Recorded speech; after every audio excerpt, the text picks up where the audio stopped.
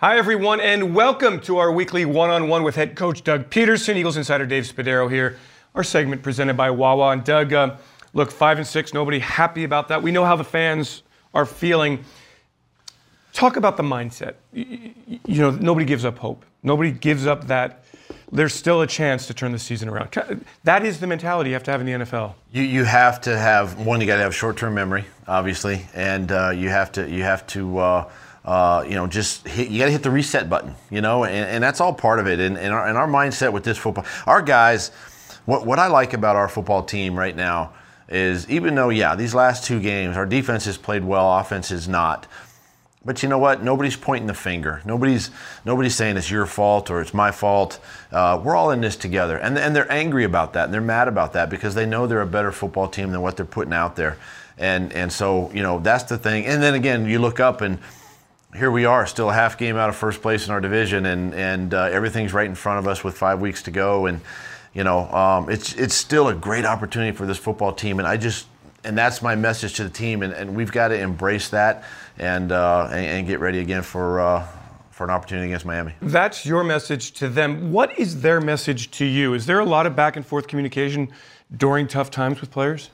There are, and I like that. I like that dialogue with players and coaches, or with players and myself, and where we can, whether I do it through the player committee or one-on-one basis with players, and sometimes you got to have these tough conversations. You got to, you got to tell players exactly what you think, kind of what you see is going on, and then what they see is going on, and then we can come together, we can fix it and move forward. But that's the one thing. Sometimes through this adversity like this, having these tough conversations can really make you a stronger football team moving forward. Let's start with some positives. The Eagles' defense, since week 8, best in the league. Is it simply a matter, Doug, of getting everybody back? The team that you thought you had back in August, on the defensive side anyway, is there?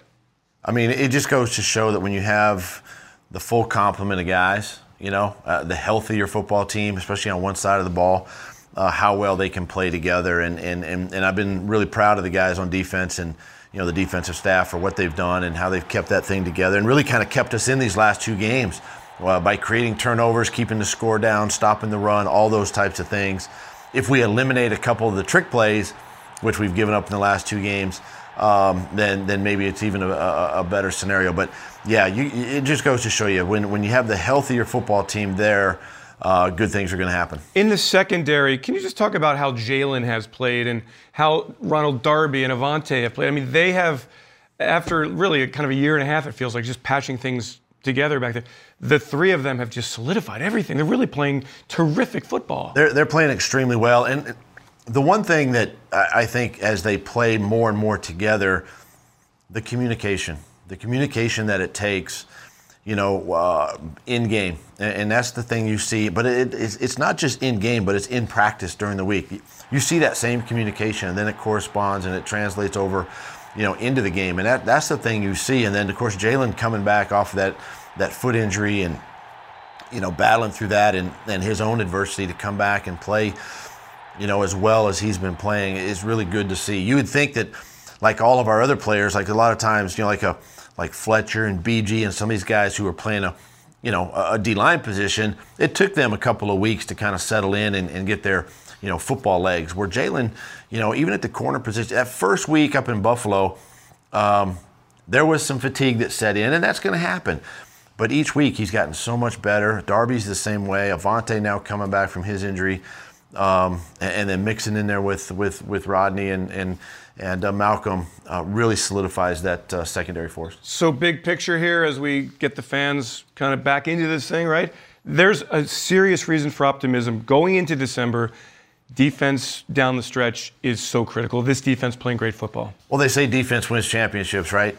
And right now we feel like we've got a championship-type defense. And these guys are, again, we still have to go prove it. We still got to go earn it every single week, and we gotta practice well during the week in order to get that done. But and then I'm optimistic too because we hopefully get some guys back on offense to complement and to fill those pieces and bridge those gaps. And once we get the team back together, we're hoping that good things are going to happen to us here at the end of the season. Thank you very much for the segue there. Let's talk about the offense. And do we expect, I know it's very early in the week, potentially some players getting back from Miami? We do. Hopefully we get Lane. Lane's a big part of our offensive line and the success we had. And it was unfortunate, Brandon Brooks, but should expect him fully in this football game coming up.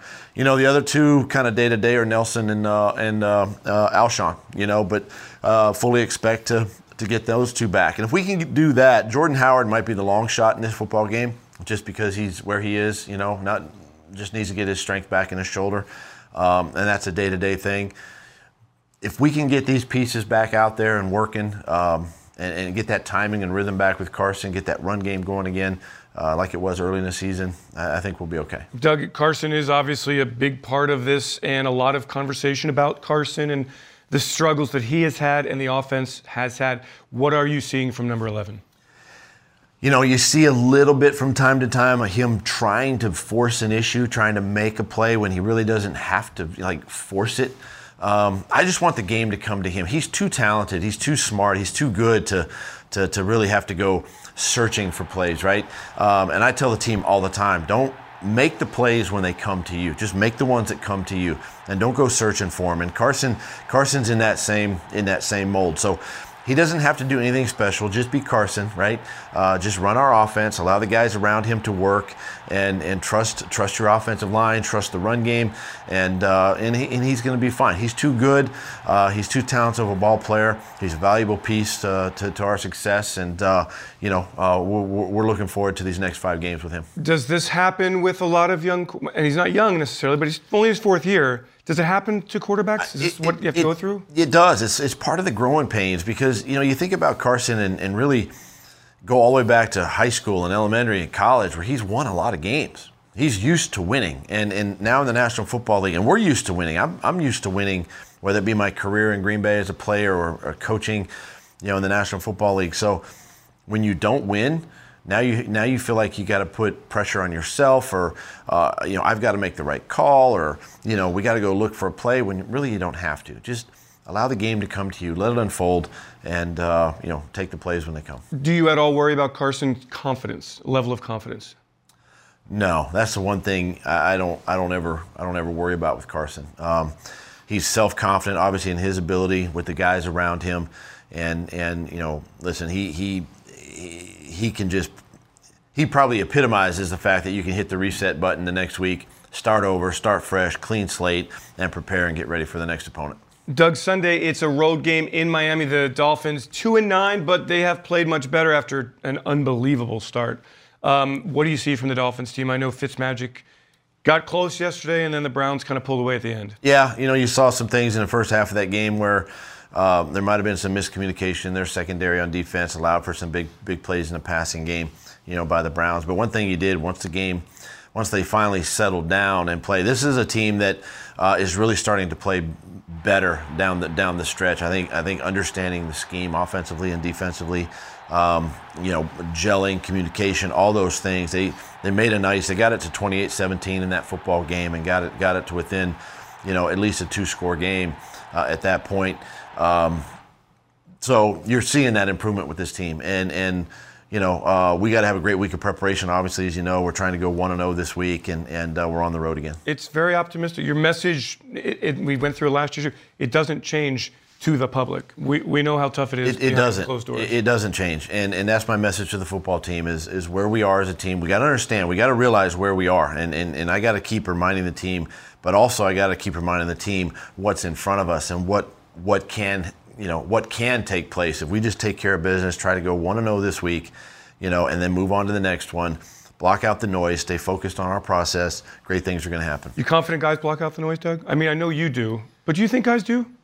If they stay off their phones, I think they could. But tough for young people. I think it's harder for young people today, because that's kind of the culture they've grown up with social media, is everything's on their phone and everything's readily accessible. So if I could just pull their cell phones and shut down all their accounts, I think we'd be good. Is that allowed? With the NFLPA? The NFLPA I don't know. They probably wouldn't let me do that. Yeah. Doug Peterson, Dave Spadaro, we thank you for joining us. Our weekly one-on-one presented by Wawa.